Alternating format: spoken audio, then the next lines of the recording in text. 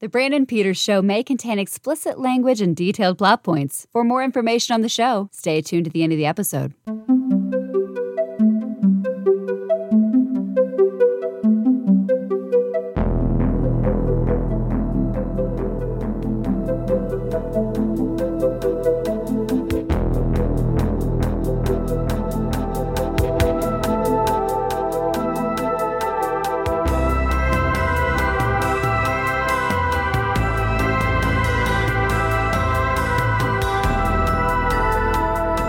And now, here's Brandon.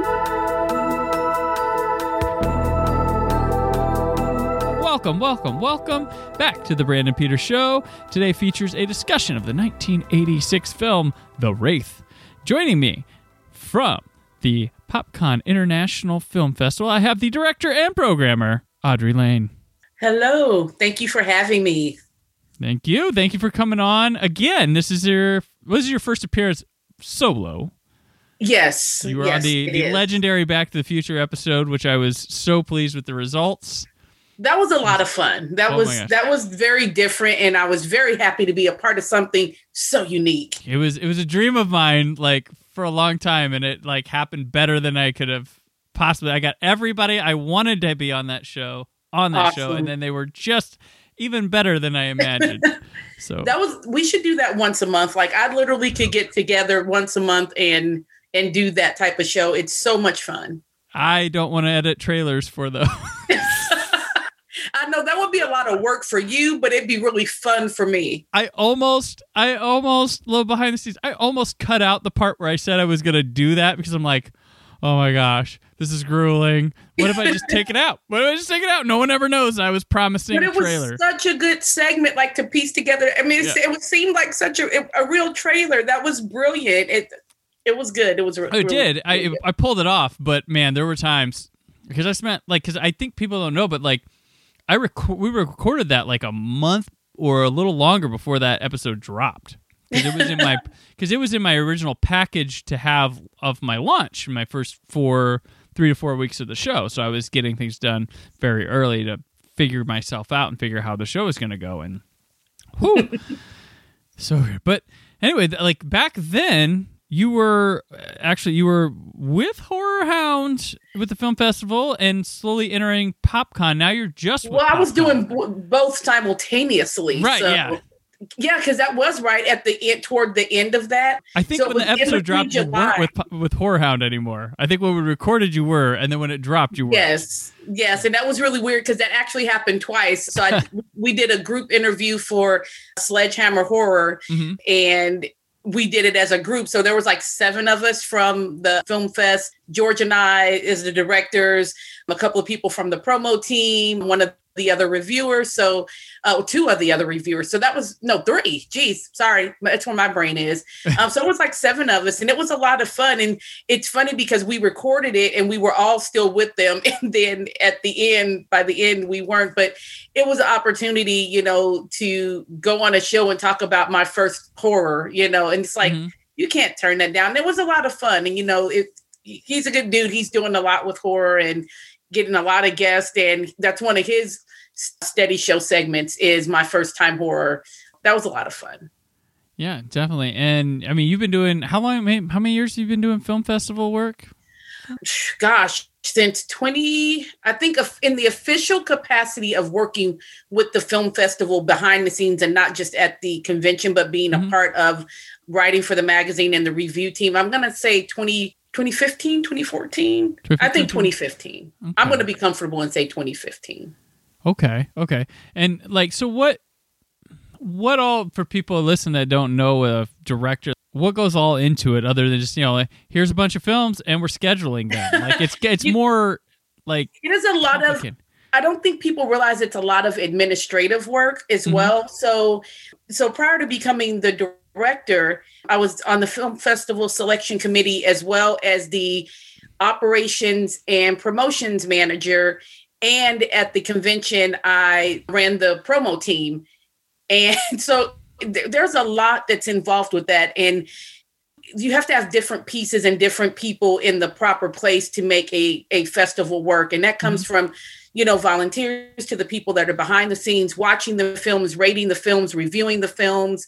You're doing a lot of contacting of filmmakers. You have to make sure people are watching the movies and keeping up to, their commitment. Then you also have the administrative piece of it, which is anything from doing the promotions, scheduling volunteers, scheduling, the programming, the films. There's just so much involved, and it really is like it's more than a full-time job, because jobs end after 8 hours. You may do a little, bit at home, but if you add up all the hours, if you are getting anywhere between 150 to 300 hours of films, and that is a lot. So even what people are presented, that's nothing compared to the amount of films that we actually received and watched. So it is a grueling job, but, I love it. But there are a lot of moving pieces. That's not even talking about the programming of actually programming the films that are screening, getting the films, downloading them, getting them all ready to be shown, doing filmmaker biographies, making laurels. It's a lot. And so, when people out there are watching film festivals, whether they're virtual or in person, a lot of work goes into it. An unbelievable amount of work goes into it. And you're only as good as the people that are working, with you. Nobody does it on their own. And it's nice to have a solid team behind you. But it is a great deal of work, but it's so rewarding and it's so much fun, because it's that fire that when you see that perfect film and you're just like, oh my gosh, I can't wait for other people to see this. It's like you get so excited, because you may watch 10 movies that day. And, there's been days where you're just like, none of these were like hits for me. And then like your last movie, I'm going to watch one more. And then that might be the saving grace, or that really good film that moved you may be the third out of, 15 movies that day. Mm-hmm.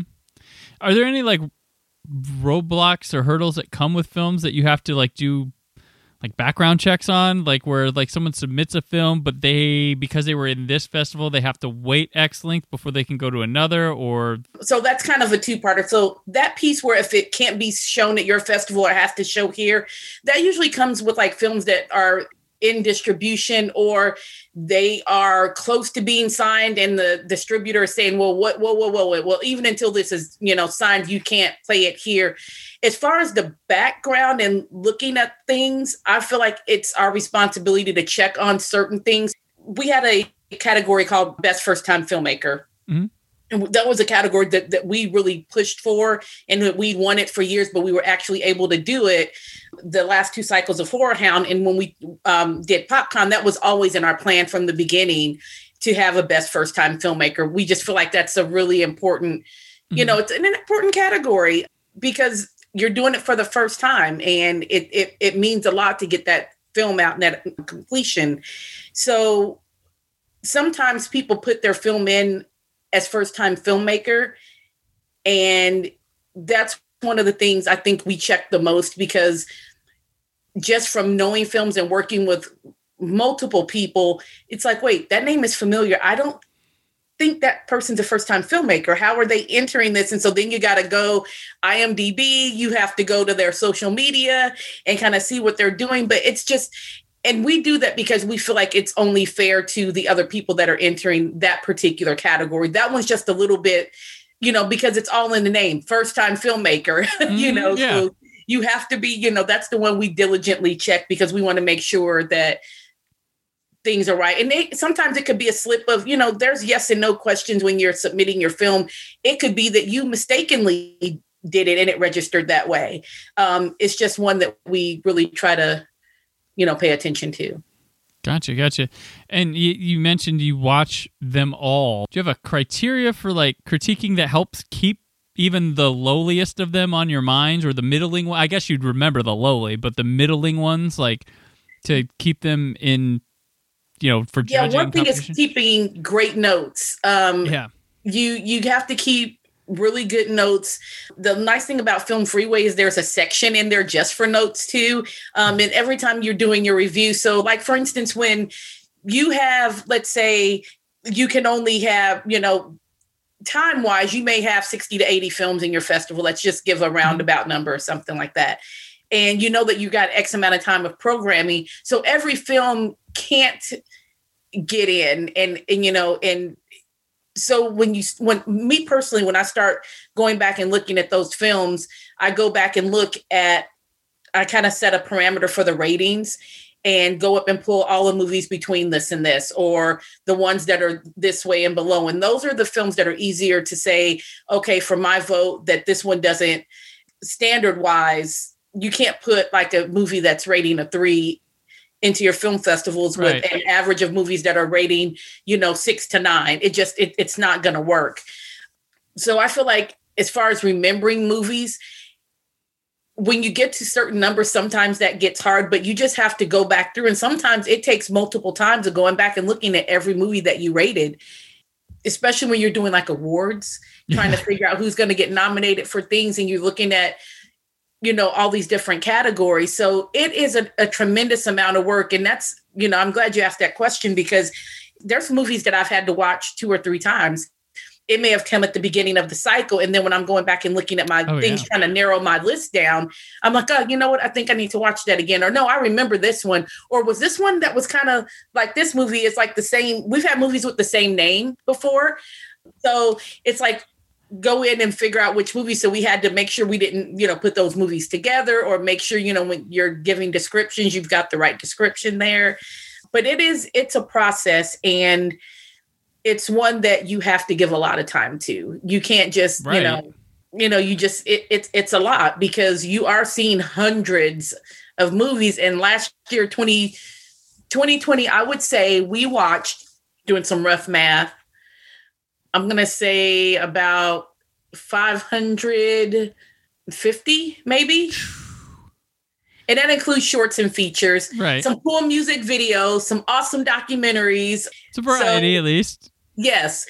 That it was a variety. And with PopCon, there was even more of a variety. You get done watching all these like festival films. You're like, all right, I'm going to take a break. I'm going to watch this movie or this TV show. Is that how do you unwind by watching more stuff? Kind of. There's some go-tos because and we do this a lot, and it's just like, you know what? And sometimes it's not even that it was a bad movie. Sometimes they're really emotional movies. Oh, okay. And you need to, or it's really creeped you out, but not creepy like it's scary, but it's more of that realistic creep. Like they did some really heinous things that you can actually see happening in real life. And it's more like crime thriller movies, not just horror. You're like, oh, that's messed up. And it's like, you got to have your happy place. You have to, watch some comedy. And I'd say one of my go-to things to watch after one of those episodes is like Harlem Nights or Coming to America. Road Trip is a good one. Oh, Accepted. Anything Justin Long that's comedy. Oh, Sasquatch Gang. I don't know if you know about that movie, but it is amazing. It's so much fun. It's Justin Long and Joey Kern and Jeremy Sumpter. And it is so out there. It kind of puts you in the mind of Napoleon Dynamite with the quirkiness, but it's nothing like it. It's super. And like I say, anything Justin Long, and I've got a lot of Justin Long. He needs to get his own section, because like Eddie Murphy has his own section. Right. There's because we have like so many Eddie Murphy movies, but Harlem Nights is definitely one of those movies, or Coming to America, that I know verbatim from beginning to end. And it just kind of relaxes and chills, makes me laugh. And I just kind of forget about. That's a terrific damn movie. All the, yeah. People used to think I was crazy because when I lived in Los Angeles, I did Blu-ray and DVD testing, and I watched movies all day. Not just 8-hour shifts. Sometimes it'd be long shifts. And I would come home to unwind by watching late night, like watching my primetime television or watching a movie. And people are like, what, you sit there and watch movies all day to go home? Like, there's a difference when you're selecting, or it's what you are opting. It's not like, hey, here's Harry Potter and the Order of the Phoenix in Dutch. There you go. Have a good one. See you in 2.5 hours. It's not like they don't understand. Like, here is, let's see, Wallace and Gromit, Curse of the Were-Rabbit for the 19th time. Here you go. Yep. It's like, of course I can turn on like a TV show that I like and enjoy that. Like this is different work. Like, and I'm taking notes and I have to watch for things. Yeah. Or something like people don't understand. Like you can do other TV and movies to unwind from watching TV and movies.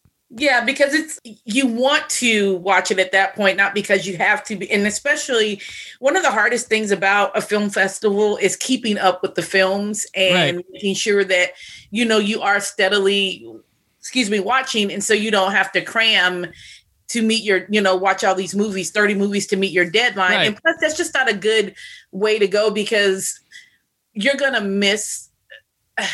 I think you just kind of, if you're watching so many at one time, it just, maybe you get jaded or you're like, I had enough of this today and I have to watch the movies, and you don't want to watch the movies. So you got to have that perfect blend of pacing, because if you don't, you're going to burn out or you're going to get overwhelmed because you watch so many, then you're going to get frustrated. And it's like, well, did you really give that movie a fair shot? Because you may have been just overwhelmed and tired, or you watched. That's what I always like to tell people. I'm like, don't always, if you didn't enjoy a movie, maybe give those another chance rather than the ones you love. Because if I'm in a foul mood, I might, like, if I was like, I'm going to go see this at the theater this weekend, or actually for now, select it on my streaming device, I might go, not today, I have a headache or something like that. Like, I want to give it the fairest shake I can.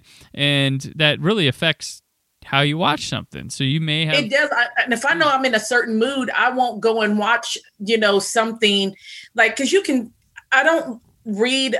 Every now and then I'll read the description of the film. I never read biographies of the films before I watch them ever.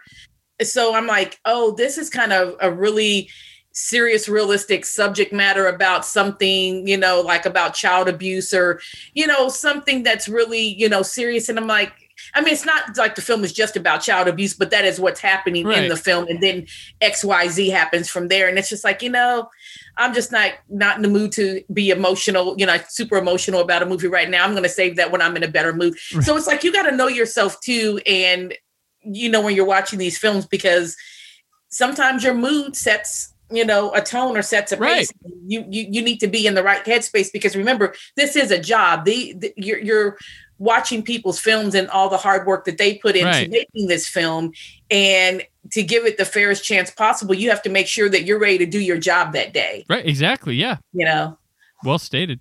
Last year, all your film festivals and stuff were virtual, which I know it's not the preferred or ideal method to go about these, but what advantage and benefits did come with it? Like, what things could you take from here on, or what did you enjoy more about doing it virtual? That's a great question. And I know that people miss being around each other and being in person, but with working with the film festivals for so long, what I did see is people didn't have to worry about traveling and making accommodations to attend. Mm-hmm. People didn't have to worry about not being able to see their film screen or seeing any interaction because they couldn't make the festival. So I feel like this gave filmmakers and, their families, friends, people that may not go to a convention, or people that like just films, but also had to compete with the convention all the time. It's like, okay, I'm at the convention. Now I got to plan my movie time. I want to see these 5 movies and I've got to work them into my day. People were just actually able to engage and watch the films and not have to worry about making it from one location to the other to get back from across, the convention to get to the film room. So I feel like for the filmmakers, it was very positive, because they were able to be there. They were able to interact with each other, and they were able to still see people interacting about their film, in the chat room or during the live screen, where we're all streaming and watching together.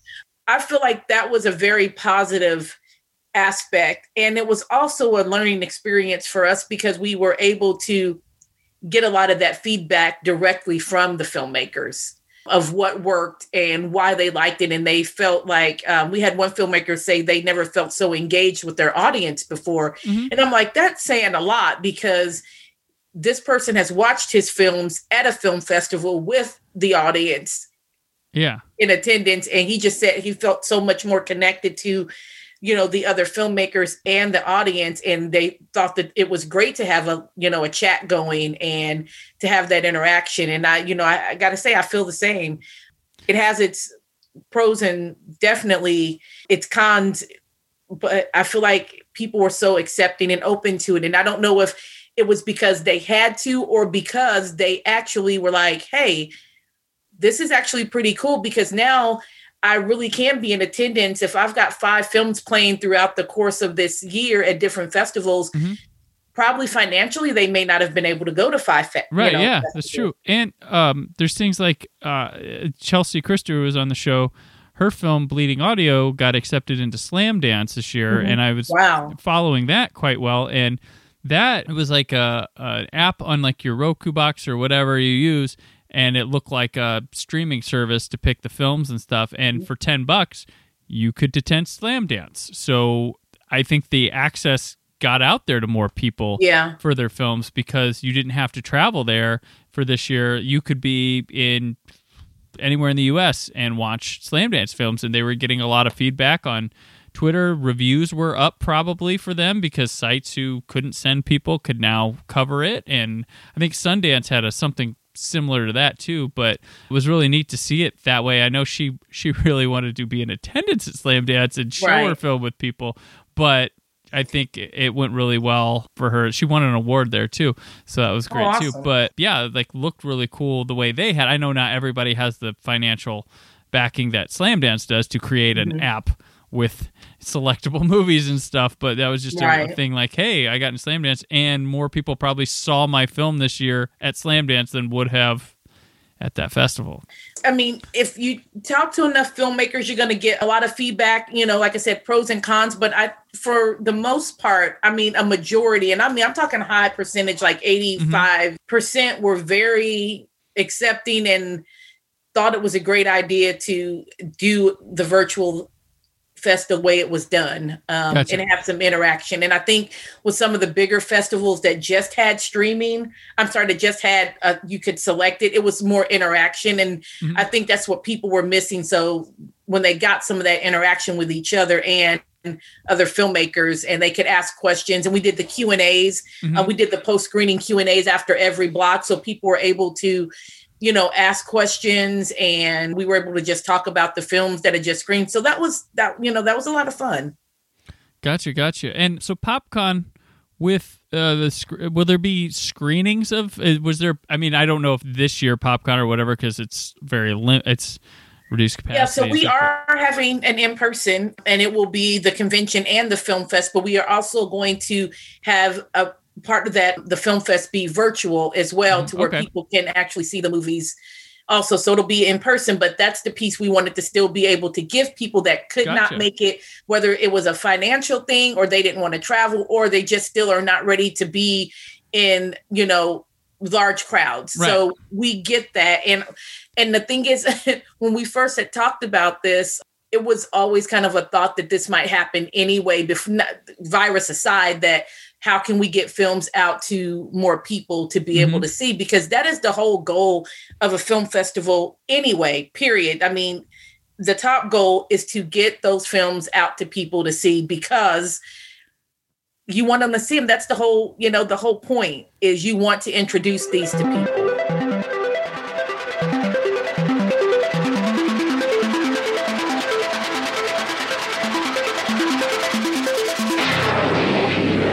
Not from around here. Are you new in town? Yeah. He's come a long way. Hold on! You like living dangerously, don't you? Now, he's going to do to them Who are you? what they did to him. Charlie Sheen in The Wraith. Opens Friday, November 21st at a theater near you. The Wraith. It's written and directed by Mike Marvin and stars Sherilyn Fenn, Charlie Sheen, Nick Cassavetes, Clint Howard, and Randy Quaid. After a young man is murdered by a road racing gang of motorheads, a mysterious fast-driving spirit descends from the sky to take revenge. So, Audrey, I always ask this. So with The Wraith, what is it that made you choose this and bring it to the show? Gosh, okay, so I got to pick my movie, so I don't know. I wanted to do, when we talked, and it was like, it's hard for me to ever pick one movie for anything. Right. You like favorite movie, favorite this. And so I thought about, like what one of my favorite sci-fi movies is, what my favorite horror, my favorite, comedy. And The Wraith, I don't know why that movie resonates so much with me. The only thing I can think of is of being a kid and in the summer, it coming on like Showtime or something like that all the time. And the very first time I saw it, I was like, this is actually pretty awesome. It blended my love of, because it was definitely more, sci-fi. It's not a horror movie, but it just blended my love of sci-fi and kind of the teen movie. It wasn't a slasher. It wasn't a this. It wasn't a that. It was kind of like so. It's like a hodgepodge of what you just. Yeah, and it was independent of movies at that time. It wasn't like The Valley Girl. It wasn't like it had its own. It had its own little niche. Have you seen Class of 1984? Oh yeah, it's kind of got that vibe in it too. A bit, but continue. Sorry. Yeah, Class of '84. I'm sorry. I'm thinking just Class with one with all the punks McCarthy. Rule the school kind of thing, and yes, I do know what that teacher has is. to go on like fight them. Yeah, kind of has that element of. I don't know what it is. I think it just reminds me of a different time of being a kid, and it was actually really cool. And you've got the bet. There's a character that's for everybody, but they all weren't cliche yet. I just felt like watching that movie is you kind of knew somebody like that, especially, like in your teen years, it's like, you kind of know each one of these characters. There's the innocent girl that, she's not so innocent, but she seems sweet and she's, nice to people. She's not a super bitch to where as soon as you see her, you're just like, oh my gosh, I hate her. I can't wait till this happens. It was kind of she was a little vulnerable. She was very likable. She was very relatable without being too goody two shoes. Kind of like Laurie with Halloween. You kind of related to her, but Laurie was just a little too squeaky clean. Right. Well, I do like with the Sherilyn Fenn character, it's not just like, why would she ever date this guy to begin with or something like, the girl dating the jerk. She's afraid of this guy. Right. And she's not really, she's just kind of submissive in a way that she doesn't want anyone to get hurt. And it's very believable. So, and it was very ahead of its time with the portrayal of that character like that. I think that it showed a vulnerability. And like you said, you think, oh, why is she doing that? She's kind of dumb. But it's like, she knows his wrath. She knows that he is not a good person. And he is one of the most dangerous things is someone with a easily bruised ego. Yeah. And it doesn't matter whether it's a man or woman. It doesn't matter. People that easily are bruised tend to lash out at people all the time and in certain ways. Sometimes it's physical, sometimes it's verbal, sometimes it's doing some behind the scenes shit talking to other people to, keep trouble going. So, yeah. And he was easily bruised. And whenever he got easily bruised, he reacted in a very negative and violent way. And she, even though she couldn't remember what happened that night of the movie, which we might spoil later, she still knew, independent of that he was a bad dude. Right. Yeah. Yeah. No, he's extreme type. It's a little bit heightened because it's a movie, but yeah, he's, this type of guy around. Like he loves his control. No one's badder than him. And when someone comes to town that might just be cooler than him. Yeah. I love that. Yeah. He's upset. Yeah. He just might be cooler. And, he's dangerous to his friends. He's dangerous to the public. He's, Yeah, and that's the thing. He really had no friends. He had cronies that were afraid of him. I'm like, right. How lonely are you? And then you kind of, for a split half a fucking second, you might feel a little bit sorry for Packard. At least even watching it now and as an adult, it's one of the movies that holds up. So to circle back to your question of why I picked this one, it holds up. This has always been a movie I've periodically watched throughout, the years that it's been around, and it holds up. Yeah. It's a super 80s movie. It could only been made then. It holds up I think of those like a lot of those independent, like a lot of these filmmakers try to make these retro flicks. And I really think this is kind of the one that they're striving to be like. This is like when they try to make those sci-fi, but feels like it was from a different era. Your Turbo Kids, those type of movies. This they want to hit whatever lightning in a bottle the Wraith caught is what they're trying to go for. And the Wraith was so simplistic because it didn't do too much sci-fi. You knew it was sci-fi because it's very ambiguous, and they don't care that they don't need to explain everything. Just aliens, supernatural ghosts. It's something like and it almost gives you a little hope that if you died a violent death or you were killed before your time or something like that, that there might be a chance that you can come back and get a little revenge. Mm-hmm. It's a really different kind of revenge tale too. Yeah, it was because you can come to stay, you can come to visit, but you can't stay. And I love that every time I watch that, it's inevitable. Like the first couple times I watched it, and I had to watch it again. I'm like, did I miss it? Did I miss that this is what was going to happen? And even watching it now, you still don't think that it's going to be the way that it was. You think, okay, this person's coming back for revenge. It's going to, they're just maybe in a different body and they're going to stay and, they're going to live happily ever after here and have a lovely time with their family, friends, and loved ones. Mm-hmm. And it wasn't like that. And I think I love that part of it. I like, that's what I like about nowadays we have movies that are fine tuned. They're made by algorithms and all sorts of, they're always like knit perfect, but I enjoy a looseness, a little sloppiness from like the 80s and 90s when people are trying things out. I appreciate that. I like, it doesn't have to explain. I can use my brain and come up with things, and maybe you think something different, or we see around the same line, explain the same thing differently. And I think we lack that. Now people try to make ambiguous, but I don't think this was intentionally ambiguous. They're like, those aren't what's important for your entertainment. You still don't know what the Wraith is. I mean, it was never explained what the Wraith was. And I like... You will come back to life and have a cool car.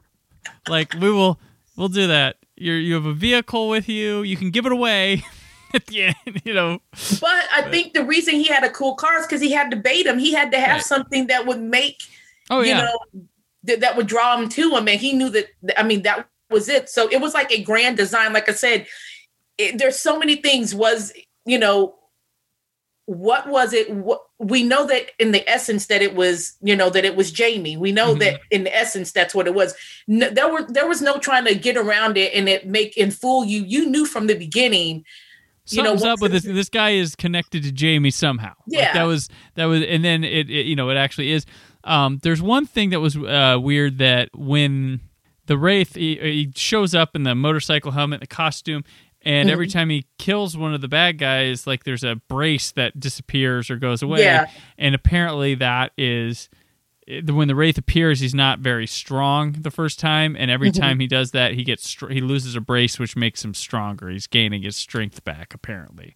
That's what I never really thought about that. That's what the director said, because apparently that confused a lot of people. I just wondered if I was missing something the whole time with those braces. I was like, wait, is he building a car? Right. Is that like the motor?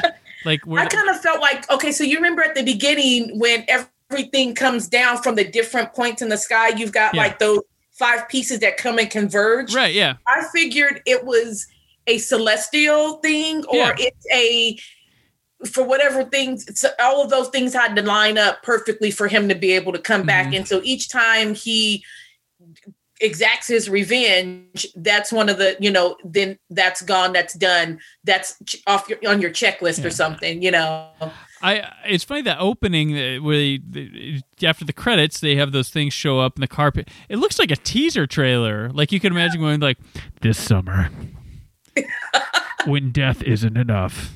When you're dragged, and then like the Wraith coming soon to a theater near you. Like it'd be like a perfect like 80s teaser trailer, but it's the opening to the movie, so it's really slick, commercial like. Yeah, I mean, it's funny because not that long ago, even before, and I didn't even go back and do it again before we started this. We were going to do the show. Is I went to see what else that guy had done, and now I can't even remember what. I can't even remember what I found. This is hilarious. Mike Marvin. he did this. He was the second unit director, the writer, and co-producer of Hot Dog, the movie, which introduced the world to Shannon Tweed as an actor. Yeah. But in the 1990s, so get this, he does 4 softcore porn movies, but not under his name. He did them under the name Jake Casey, the character Charlie Sheen plays from this movie. Yes. So yes, that's what he did, and I guess he was involved somehow in the production of Better Off Dead, which is a John Cusack movie that I love. Oh, yeah. So there was that's what he did too. But yeah, he did these, and he directed an episode of Silk Stockings in the 90s. So his softcore porn cred led him to that, I'm sure. Mm.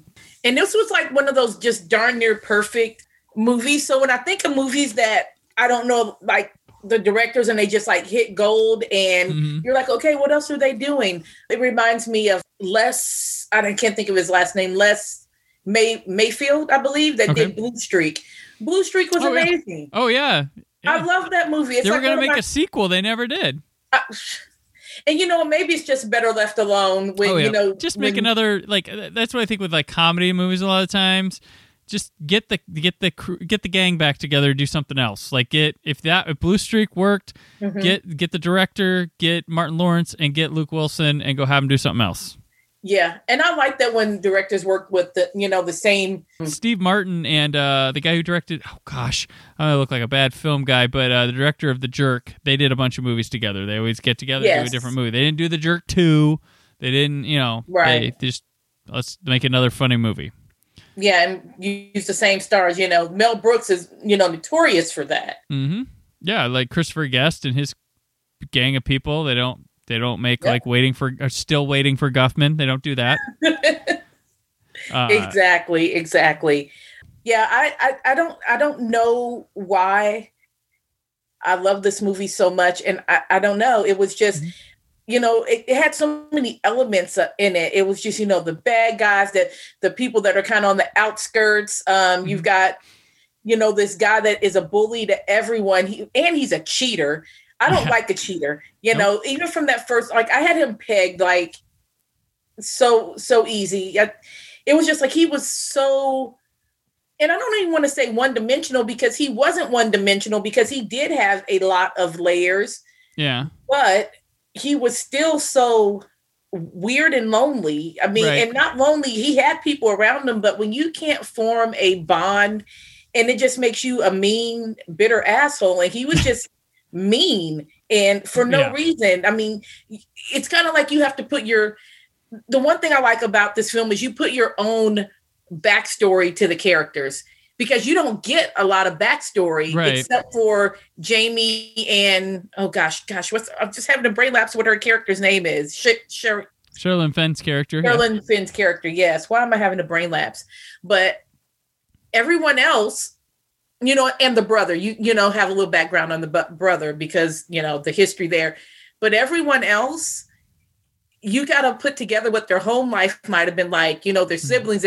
If they went to school, they were in high school, and you didn't even see one high school scene except for they're coming out, but you knew they were in high school, and it's just like, okay. Or at the very least, maybe Packard wasn't, and she still was, and the other guys weren't. But I think maybe like with Packard, like, they murdered a guy. So in his mind, at some point, he's going to get caught. Or it's going to come back to him, or he's paranoid about that, or he thought he took out his guy at the top. And at the beginning, we see him race and cheat to win a race against the guy, which he may be thinking, oh, crap, my time's coming. Someone's going to knock me off my pedestal, and he's extra crazy. And then here comes Charlie Sheen, and he's like, that's it. That's the next thing I have to take out to keep my... Yep. He was so determined that he missed the bigger picture. Yeah. It was right there for him, and with a little imagination. And I think a couple of times he did know, and he was scared to admit, even before the scene where he go into the car goes into the graveyard and ends up right in front of his grave. Right. He still knew, even, I feel like, before that. I mean, it's kind of like one of those scenes, and he's watching them. I mean, he's looking at them when they're at the river, and they're kind of floating down the lazy river, and his point of view, and you see him looking. and you assume, or like when you first see it, he's like kind of looking, you think he's looking at her and seeing what she's doing, but he's not looking at her. He's looking at Jake. Right. And he's looking at Jake like there's some familiarity. And why is this bothering him so much? And why is... Well, the guy they cast to be the Jamie looked kind of like it's not Charlie Sheen, but like they fit the same frame and hair the profile, the jaw, the chip. It wasn't a far cry. It was a different face, but a lot of likeness in similar the facial features build. too. That was really crazy. So I could get that. I would say also there's a little bit more depth to Randy Quaid's character, the asshole detective. So he comes in like this hot shot, going all this and getting all the punks. But he even has the moment when he walks in the garage to get Packard and he's hooking up with that girl. Yeah. And he makes him leave and he goes to the girl. He's like, "Are you okay?" Because he knows and it's kind of interesting and it's kind of humorous how he's after the Wraith because there's murder in town, but then he realizes the trajectory of the murders, and he's like, "Yeah, it's there's only aimed at one group of people. So how bad do we really want to catch this? He's doing my work for me now. He's cleaning up the town scum." And the other thing too is what they were doing was really dangerous. I mean, they were doing it to a point where what they threatened to do to the guy's girlfriend at the beginning. I mean, that's not stuff you take lightly. No. There's a group of 5 guys and it's you and your girlfriend and they're threatening to do things to her. And you're like, okay, this is my only way out. I'm going to race. But back to, Randy Quaid, he had to try to have some law and order in his town. He couldn't just have people racing and doing things like that. But there was a definitive thing when he told him at the police station, basically, why am I really looking for this guy? Because he seems to only be after you and your friends. You're right, yeah. And then Packard kind of stops and they look at each other and they're like, "Oh, shit, he might have a point there. Why is someone after us? Right. Why? And they're thinking, no one knows what we did. Dude's dead, so why would anyone be after us?" Only Clint Howard could put it together. I know. So one of my favorite parts in there is when the Wraith comes in and he starts shooting up everything. Mm-hmm. Oh, yeah. Really early, it's surprising. He's like, "Oh, whoa, he's going to take him down now?" Yeah. But he's just messing up the garage. He just was getting them where it hurt, He was just leaving, them to make the decisions he knew that they were going to make. And he's like, "Who was that guy?" He was like, "I don't know, but he sure is weird and pissed off." And that is my favorite movie. And when Gutter Boy is trying to get away and he's scooting on the little tray that you lay on when you're going under the car with the rollers, and he's in fast motion, flying across the across the garage. That was the best. Oh god, I love that movie. Well, I love the way he says, "You lose the race, you lose your car." I love the way he delivers that, and the way he does his little whip. Oh yeah, he comes up on one leg. It was he had a whole technique. Right? Yeah, I know he was pretty funny. I being older and watching this movie, and I would have never thought of it back then. But I'm watching this, and I'm like, I wonder if they only had Charlie Sheen for 3 days to shoot because he appears in the same places with the same. It's he's very they make him there throughout, but you can tell he's very limited in his use. And when I finally realized it was that garage scene, because there's a quick insert of the mask coming up, freeze framing, and his head being in there. Yeah. They did some sort of thing. And then I realized, he's definitely not the guy in that suit. I know that, but he's supposed to be. And they use this suit guy as much as possible. I agree. I wonder if it was coinciding with something else he was filming I looked it up. Young Guns? He was on, so he picked up this movie to do on his way to the Philippines to shoot Platoon. Platoon. Yeah. So he stopped in Arizona for a little bit, shot this movie, and then went on his way to the Philippines to shoot Platoon. And I was like, okay, it makes sense. And then I guess Oliver Stone saw the Wraith, didn't like it, and was pissed. And he's like, "You really think the Wraith is going to stop people from seeing Platoon?" Yeah. But what's funny? There's another part of this too, that the Charlie Sheen factor is Johnny Depp was on set the whole time. because he was dating Sherilyn Fenn and stayed the whole production.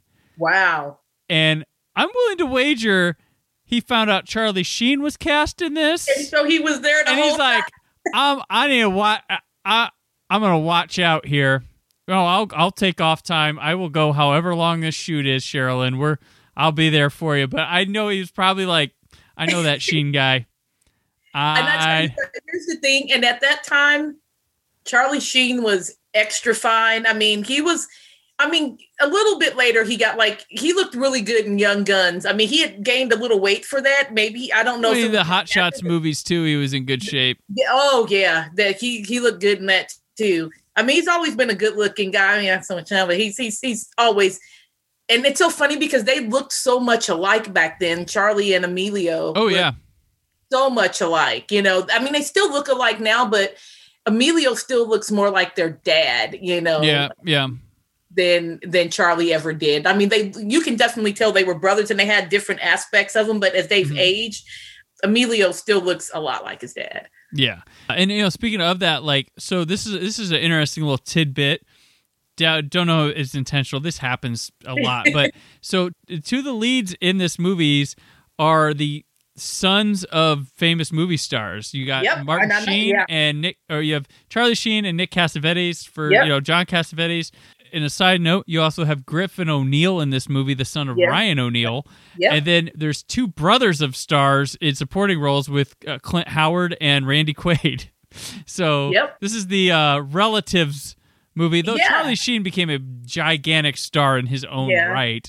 And Cassavetes became a really good director like his dad. I mean, he went into writing and directing and he did a lot of good stuff. I'm a huge fan of his. And it's funny watching him in those early works. I mean, he's still done acting and stuff here and there, but he has done some really, phenomenal directing and producing and writing. And he's had really good hit movies and TV series and and it's good. And Sherilyn Fenn went on to do, big things. She's got cult status and Twin Peaks, and also she is unrecognizable in this day. Like if I wouldn't have seen her name in the credits, I'd be like, well, I know her from somewhere. What is it? Because she's tan. She's normally white, or paler, and blonder. Like she went with Twin Peaks came around. She stuck with that black hair. I know she did play a role super blonde at one point later on, but she had that. She ended up being on Ray Donovan for 2 seasons, and oh man, she was wicked. I mean, it was a really good. She was Hank Azaria's wife on that show. Yeah.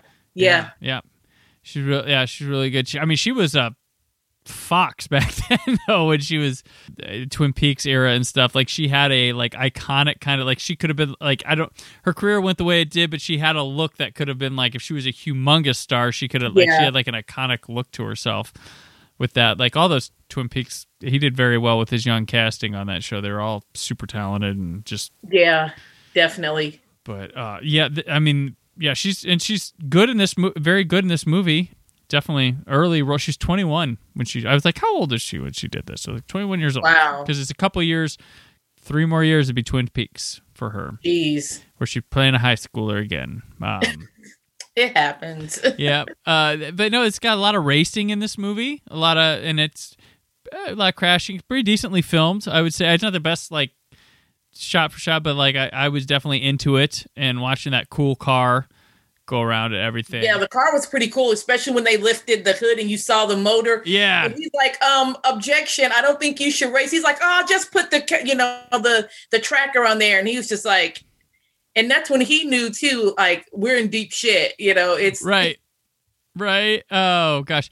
There was a camera operator died making this movie. Oh, another one was injured pretty bad. So someone gave their life for the Wraith. That happens time to time. You just kind of wish it could have been a bigger movie for the person, because it's a cult classic now, but it only played in 88 theaters when it opened. And see, that's just bad marketing, not faith, because I feel like at that time in the 80s, I think this would have been a really big movie if it had been. It hit on VHS. VHS made the Wraith. That. Oh, yeah. And I know for a fact, being in my Blu-ray circles, it's one of the most demanded. It's not on Blu-ray yet, and it's a high-demand Blu-ray. Like Lionsgate owns it. And I watched it on the Roku channel, and it looks like it's been prepped for a high definition, like it's been restored. And I know there's been rumor that the Vestron video line they do, where last year they came back from the dead and they did Little Monsters and Shivers, the Cronenberg film. Yeah. And there was rumor that they have shot bonus features and stuff for the Wraith, so that it's been worked on. I hope so. When it gets released, I don't know.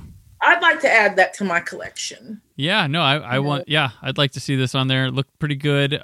This one, because this one has great explosions too. Yes. When that the garage blows up.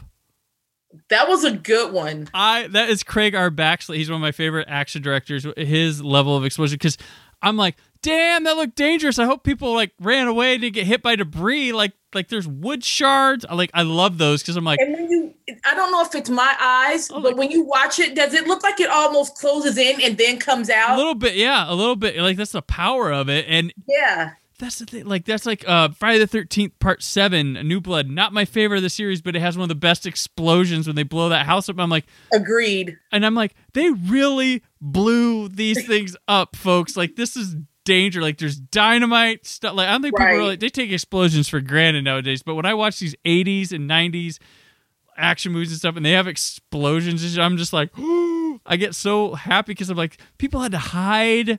A camera got hit by it on the cover. Make sure we're safe. Yeah, like this is someone had to clean up. Like this is. I hope they cleaned up, but this was insane. Like just blow it. Like let's blow this thing up for a movie, And I love it. I wish blow more things up nowadays. I guess blow them up more practically. Everything is on small model scales, and it's built and it's made to explode. But there was no getting around that. That fucker exploded. I mean, it was. Yeah. And when I had just watched it recently, cars when they go down the hill and just like fire, like you would set hills on fire nowadays. Yep. This is Arizona. This is filmed in Arizona, but they still get fires too. Fires, it's like no, they're not caused, from special effects. These are just people being careless with fucking cigarettes. Right. It's like, can you imagine? There were no forest fires like that when they were filming in California and like Arizona, and the cars tumbling down the hill on Charlie's Angels and explodes, or the $6 Million Man, and all the things that got burned up and. They were contained. It's like, okay, we'll just go put that out. Right. Oh gosh, it's so good. Oh, I love it. It's young people who watch it. You have to appreciate this stuff. Like it's insane. A little funny bit about this in foreign territories. This was retitled as Black Moon Rising 2 and sold as a sequel to the Tommy Lee Jones movie from the 80s. That happens a lot. Who was responsible for that shit? I mean, that was some trickery. That wasn't a hit movie itself either. Like, here's a sequel to this shit. And I think there's another name for it too, not like Retaliator or something. Okay. There's another name for it too. Yeah, that happened back then. It happens. I mean, it still happens nowadays. Oh, I mean, yeah. Well, I mean, recently, Captain America: The First Avenger, years ago when that came out, was just called The First Avenger. In other countries, because they didn't think people from other countries at the time would want to go see something with the word America in the title. But yeah, and it had itself a soundtrack. There's money I mean, it's not cheap to get Ozzy Osbourne, Billy Idol's Rebel Yell, Bonnie Tyler, Lion, Motley Crue's Smoking in the Boys' Room, Robert Palmer's Addicted to Love. Those are like hits. Oh yeah, like you don't just. It had a great soundtrack, and and maybe that's another one of the reasons I love this film, because of the soundtrack. And the score is cool too. Yeah, it's pretty stellar. And I mean, "Addicted to Love." Really, remember that was like the biggest song of huge the year. I believe it won Best Video. It won Best Song at the MTV Movies Awards. Kids, hey, that's when MTV really played music. Yep. All day long, every day. There were no reality shows yet or anything. It was just pure, unadulterated, nothing but videos, all kinds, every genre. TLC's Waterfalls on the hour, every hour, sometimes every 45 minutes. Oh my gosh. You said Waterfalls. That was one of the videos that drove, I'm like, and then it won awards. I'm like, of course, because you showed it all the time. Yeah, I honestly, there's sometimes I just can't even stand to hear that song. If it comes on, I'm like, beep. I just can't. Yep. And then whenever you hear it on the radio, it's the edited version anyway. So it just takes away, like, there's so much more of that song and it's edited out. And so it's dumb. Yeah. Yeah. No, but yeah, this killer soundtrack, I was stunned. I was like, wow, that's not cheap. Cause I know like when Canon, they needed a hit and they did, Last American Virgin, like they tossed a ton of money on that soundtrack to get like the Cars and REO Speedwagon, like big hits to put on there because they wanted this to be a mega teen success, and it worked. But like they had to pay like I think close to their budget for the movie for the music. That can't. I mean, it's gotta be the case here, and this is probably a cheaper movie than that. Like honestly, yeah, and I'm so glad it has cult status because I'm sure at the time they didn't. Maybe their profit reward, didn't pay off. But with the brilliance of VHS and actual video stores, and you couldn't have the instant gratification of watching a movie right in your home as far as cooking something. And that's where a lot of movies that did not have good commercial success went on to have a long life and make a lot of money in video sales and video rentals. So, because I mean, if you rented the Wraith, you were hanging out with the Wraith all weekend. Like, right, exactly. You're going to watch it a couple times, and it was nice because about a week ago, the Wraith was on Comet, and I love Comet. I like to watch it while I'm working and, kind of having it as background noise because there's always something horror, sci-fi-ish, but usually sci-fi. So it's nice to have on. And it was really weird or just a nice coincidence. So the Wraith came on first, and immediately after that, it was like a back-to-back. Maximum Overdrive came on. Haha, yes. The Sheen Brothers double feature, yes. Exactly. And it's both, they're sci-fi movies, About vehicles. About vehicles, exactly. So I'm just like, I just want to like really hug the person that did this. I don't know if you did it on, if they strategically did it or it just kind of happened. But I'm like, that seems like there had to be some thought into that. I would love to have like a channel or an app that I can just curate. Like I don't need the pick as you go. Like I don't need the like on-demand movies. I'm just like, give me 24 hours and stuff to just program, and I will. Yep. I will gleefully do it, but I will theme you to death. Yes. Like who in the hell? Yeah. I would love to be that person. That's an ideal job. Also, I would point out that I think The Wraith is one of those cult classic movies that I would still consider a cult classic. Like it's not like The Thing or like Blade Runner are now where like everybody knows. Like it's considered good now. Most people know it. I don't think it has like a small base, but I would think The Wraith is still one that goes underseen, doesn't get remembered, hasn't been seen, tougher access, and I think is one that can still hold that mantle in a time where it's harder and harder because the cult movies with the internet became shared, became known, became a lot bigger, and I think this one still hangs there as a true cult movie. It doesn't. It actually is. And I'll say this other thing about, so, when you're always talking about, I'm not a huge fan of remakes at all. I think I can count just off the top of my head, and I don't care what film genre it is, that I can probably count 5 to maybe 7 at the most remakes that I've liked or enjoyed. And when I think about remakes or reimaginings and things like that, I feel like I would not be upset if someone remade or reimagined The Wraith. Right. I think it has, and I'll say this, and one of the reasons why is because you've got your sci-fi element. I mean, you can do so much with that. You can make The Wraith anything you want because it was never anything particular. So if you wanted to tell a similar story, or it can be a whole nother story, but it's the same thing, something comes back. How does it come back? You don't know. But the other piece I like about that, and you can really throw that into more of our modern time, is a perfect meld of The Wraith and Fast and the Furious. You've got your racing. Oh, yeah. There's never should have been, let's just be honest. There never should have been 10 Fast and Furious movies. Disagree. Period. I love them. In my opinion. I love that they keep going. I mean, it's crazy fun action. It is. Yes. Wait, if you add Hobbs and Shaw, is that That's 10 or is 10. that 11? That's 10. And then Or the no, new the one's- next. Well, wait, 9 isn't out yet. 9, we're waiting. Oh, it's not out yet. Okay. I mean, they have it. It was supposed to come out It's just last waiting. year, but yeah, it's So one of those. technically, there's 10 in that series, Mhm. right? And yeah, Okay. there's gonna be the Hobbs and Shaw. If there's 10 completed movies, 9 available to watch, basically, Gotcha. and there's another one on the way because they're wrapping And it. I can really see that They're wrapping element it up. being added to that because, I mean, the racing part, it's huge. There's, that part's never going to go away. So I can see that mindset of Fast and Furious and the illegal racing and all that being melded into the Wraith. And I would actually watch that reimagining. I had that thought of Fast and Furious. That's funny when I was watching it too. I was like, this is an angle. This is like an angle for like a Fast and Furious type thing. Exactly. Like I said, I've watched a few of the movies, and it's not that I hate them or anything. It's just it's not my jam, but I have seen them, and I like some of the action in it. There's crazy stunts, and I like crazy stunts because I really like absurd action films.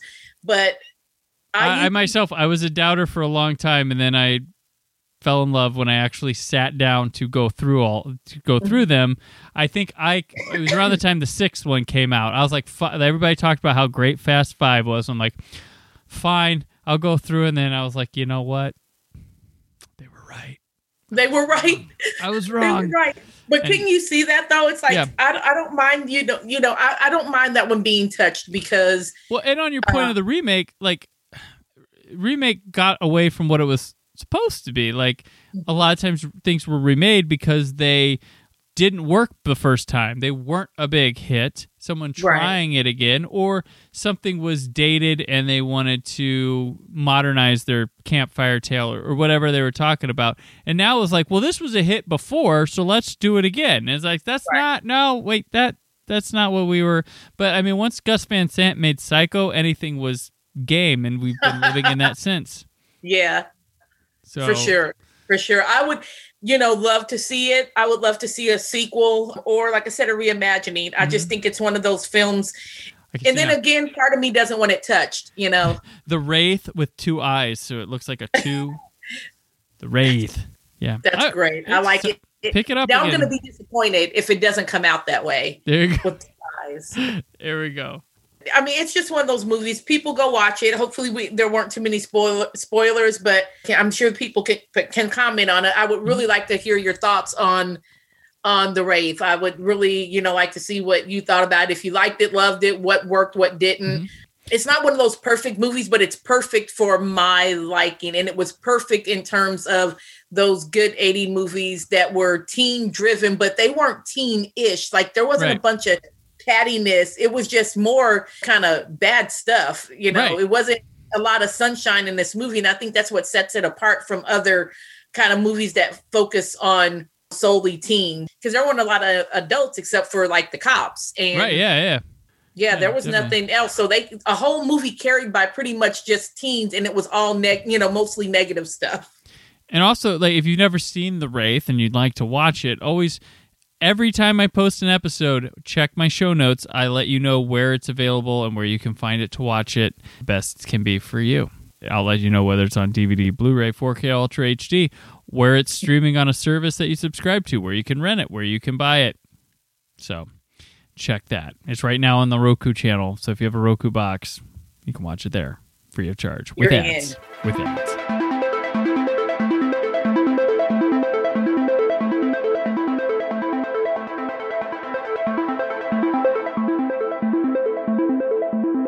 What else? This is where we talk about anything we may have put out in the world or something we may have watched, read, listened to lately, and we just want to share. So, Audrey, what else? I usually don't like talking about myself in that aspect of like what projects I have coming up or anything like that. But I will, because it kind of covers what are you doing and what you've read. Okay. So in a couple of weeks, I will be filming She Burns in Hell Part 2, which is a fan film that is following Stephen King's Carrie. And it addresses that part of the book that the movies really didn't delve into. The miniseries kind of got into the investigations and things like that, and what happened with the town being totally destroyed, and what happened at the prom. A lot of people that have watched the movie and the remake don't realize there's about a quarter of that book that deals with the aftermath of Carrie, and it's kind of all woven within the book. Are you talking about the series with David Keith? That one? Angela Bettis and Candace. I think so. Oh gosh, what's Candace's last name? But so they did the miniseries for Sci-Fi, but it did cover some of the things, from the book when they were doing kind of the investigation. But there is so much of that book that involves just personal testimony, the White Commission, because people don't realize that Carrie didn't, kill all the kids at the prom. She literally destroyed the town because of her telekinesis. She was able to pull meteors down, and she was so powerful. So this part of this, what we're doing is telling part of that story of everyone's aftermath of Carrie. So it's mostly all the interviews and things like that. So that's a lot of fun. But reading the book, and I hadn't read it since I was a teenager, and I'm just like, I forgot just how powerful and strong she was. I'd love to see her and the Scarlet Witch and Jean Grey have a battle royale. Carrie's very powerful, and what she did, it could not be explained. And there were some instances of things that happened with Carrie when she was younger, and it's just going to be a whole just wonderful little treat for people that really only know the movies and not the book. So doing that in a couple weeks, I'm excited about that. Gotcha. Myself, I recently took in the movie Lucky on Shudder. A highly touted movie. Stars Brea Grant, and I believe she wrote it too. But it's an interesting little take on the slasher genre, and talking about women's issues in their roles in life. It's men and stuff. But she's a writer. Struggling to get her next novel out, I think, is what's going on there. But basically, she wakes up in the middle of the night one night hearing something outside, and there's this guy with a mask standing out in her yard looking at her, and she tells her husband, dude, well, there's a guy outside. He's like, oh, it's that guy. He tries to come in here and kill us every night. And so she's like, what? And they go through and they take care of the killer, and then he disappears, and then they have the cops, and he just keeps showing up every night. And my God! She keeps having trouble explaining this to men in power and things like that. And it's fabulous. It's got great social commentary. It's got great slasher horror stuff. Brea Grant's terrific, and I really it's a short movie too. It's an hour 23. But I think it did some festival stuff last year too, but it's just premiered on Shudder recently. And I signed up for... Maybe people think it's weird that I'm a horror fan and I don't have Shudder. I had it for a year, and I wasn't using it much because... Yeah. And because I have a big Blu-ray collection. All their catalog titles on there I either had on Blu-ray already or was on Canopy, the free library app. And I was like, it's not benefit. This is for the person not collecting things, I guess, for the horror. They can see the things they want to, or people not knowing these things, checking them out. But it's a great app, I think, for horror fans to check it out. Their original stuff, I have noticed there's a lot more original stuff on there now than when I used to be. Yeah, it is. It is. But I really like Lucky quite a bit. It's very good. It's only... I've heard some angry males have bombed the reviewing on it, so it's only got a 3 out of 5, and I guess there's some. And I don't know many, and I've heard that just kind of with some of the other reviews that people go and bomb it. I just don't feel like they would take the time. I feel like they're doing. You'd be surprised.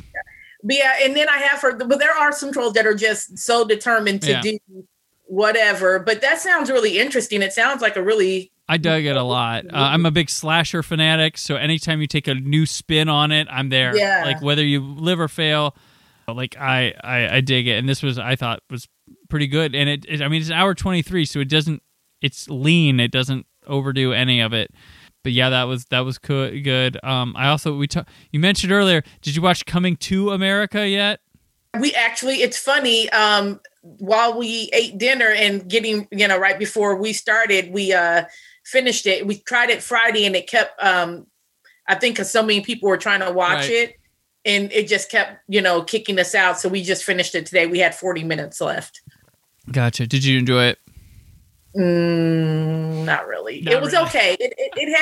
It had some funny parts in there. I just didn't feel the connection like I felt to the first one. And I didn't expect it to be like the first one. I actually wanted it to diverge from the first one more. Right. But it was nice, seeing, some of the old characters, especially the barbershop guys. They're always, the some of the funniest, for me. I'm just glad. I am glad they made it. I've been wanting a sequel. Was that the sequel I wanted? No, but I'm really particular about my comedy. Yeah. And I'm a huge fan. And I almost didn't want to watch it, but I wanted to watch it to support it, of course. But Eddie Murphy is so brilliant to me. And I think, not that I want to compare everything, but I think Harlem Nights and The Nutty Professor were his swan songs. I don't think he'll did you see Dolomite? Oh, I loved Dolomite. Yes. I thought, like, when he did a Dolomite, I'm like, oh, he's back. And then Coming to America, I'm like, oh, this is going to be... I did not expect to like Dolomite as much as I did. And I've known Dolomite and the comedy and the movies since I was a teenager. Right.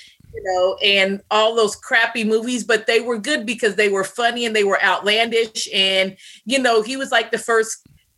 he wasn't the first Black action star, but he was the first consecutive multiple movies Black action star, in my opinion. Now, I could be wrong, but when I think about it, I know there's, like Fred Williams and, Roundtree and Roundtree. Yeah, Jim but they Brown, weren't. Yeah, but they weren't a continuous like character. They did action movies and different things, but so maybe I should say action serials. So when you think of like Die Hard movies, or you think about Schwarzenegger, movies, or if he, did multiple movies. Well, you had them. It was Dolomite and Shaft. Everybody else just did. Well, I guess Harlem movies was only 2 for Williamson. I think that's the only thing I can think of. Yeah, but Dolomite, he just became that name synonymous with cheesy action and glorified sex and boobs and gangster stuff, and it was a very different take on. You're right. Dolomite was actually really. I think he should have got an Oscar nom for that, and it got overlooked. Like, he was so good. It was good, and it just kind of had that message of just. It was a subtle message. It wasn't a don't give up your dreams. Don't give up on your dreams. It was it's hard work, and you're not going to make it if you don't make it for yourself. Right. And I think that's a good lesson for a lot of people that are exploring anything, whether it's writing or filmmaking or podcasting or Twitch or anything. No one's going to back you if you don't back yourself. If you don't put in the work, why should someone else come in and, try to lift you up higher than you're willing to lift yourself up? And I think that kind of goes back to any social commentary, and the climate of today is people want instant gratification.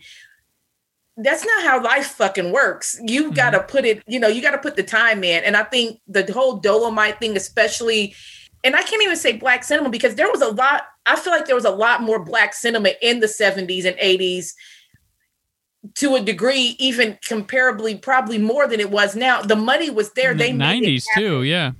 And I think when people think of movies and it's just like, oh, Black film and Black industry, Black film and industry has been there since Sidney Poitier and Belafonte made their movies. I mean, they financed and they got that funding and they made movies. So it was kind of like with Dolomite, it was a different type of movie, and he had to dig deep and make something out of nothing. And it's kind of that story that the little guy perseveres and pushes forward. Right. Yeah. For real. Okay. Well, that will do it for today, Audery. Always so much fun spending time with you and talking shop. You too, because we could just talk about movies like forever. But we talked for an hour before we even recorded this, so to people at home or in your ears. Before we go, let people know where they can keep up with you and the PopCon International Film Festival. Okay, well, I'm going to say it's hard to find me because people never spell my name right. But if you are so inclined to be up for the challenge, you can find me on Facebook, Facebook /Audery Lane, AUDERY, Lane, LANE, and on Instagram at AUDERY_XCX. And you can always find us on the PopCon Facebook page and at PopCon Film Fest on Instagram. I kind of feel like I'm everywhere and all at once, but, follow us, like us. Oh, the PopCon YouTube page, check out the material there. Give us a like. We are building that page and it's been a lot of fun. There's some great stuff that's on there. Brad and Michelle are doing these great videos, giving you everything you didn't know that you wanted to know. About certain, TV shows like Tom and Jerry and Saved by the Bell. There's just we're getting the content built. So give us a like, check it out. Honestly, cannot wait to see you all in July at PopCon in Indianapolis, Indiana, July 9th through 11th. So make sure you get your tickets and get ready to have some fun because it's going to rock. All right. Yeah. Looking forward to it. And I am on Twitter and Instagram at Brandon4KUHD, the written work at whysoblue.com. There's more from the Brandon Peters Show this week. But until then, always remember to keep the positivity in your online film chatter. Thank you for listening. The Brandon Peters Show is a Creative Zombie Studios production. Produced by Brad Shoemaker and Brandon Peters. Written and edited by Brandon Peters. Announcer vocals by Jessica Alsman. Theme song by Metavari. Web design and show art by Brad Shoemaker with Brandon Peters. All music and clips featured in the episode are property of their respective studios and no infringement is intended. Additional information on this and other episodes at BrandonPetersShow.com. For any inquiries, press opportunities, or sponsorship, contact mail at BrandonPetersShow.com. The show is available on Apple Music, Spotify, or anywhere podcasts are found.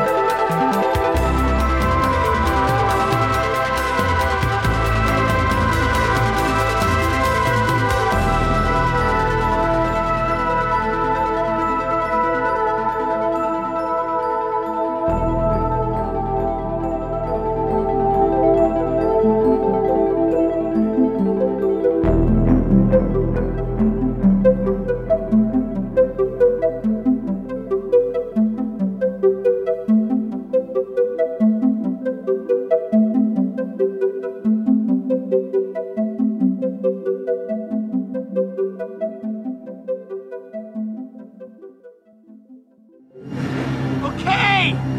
First one to Dragon Fire Crossing wins! You lose your car, you got that?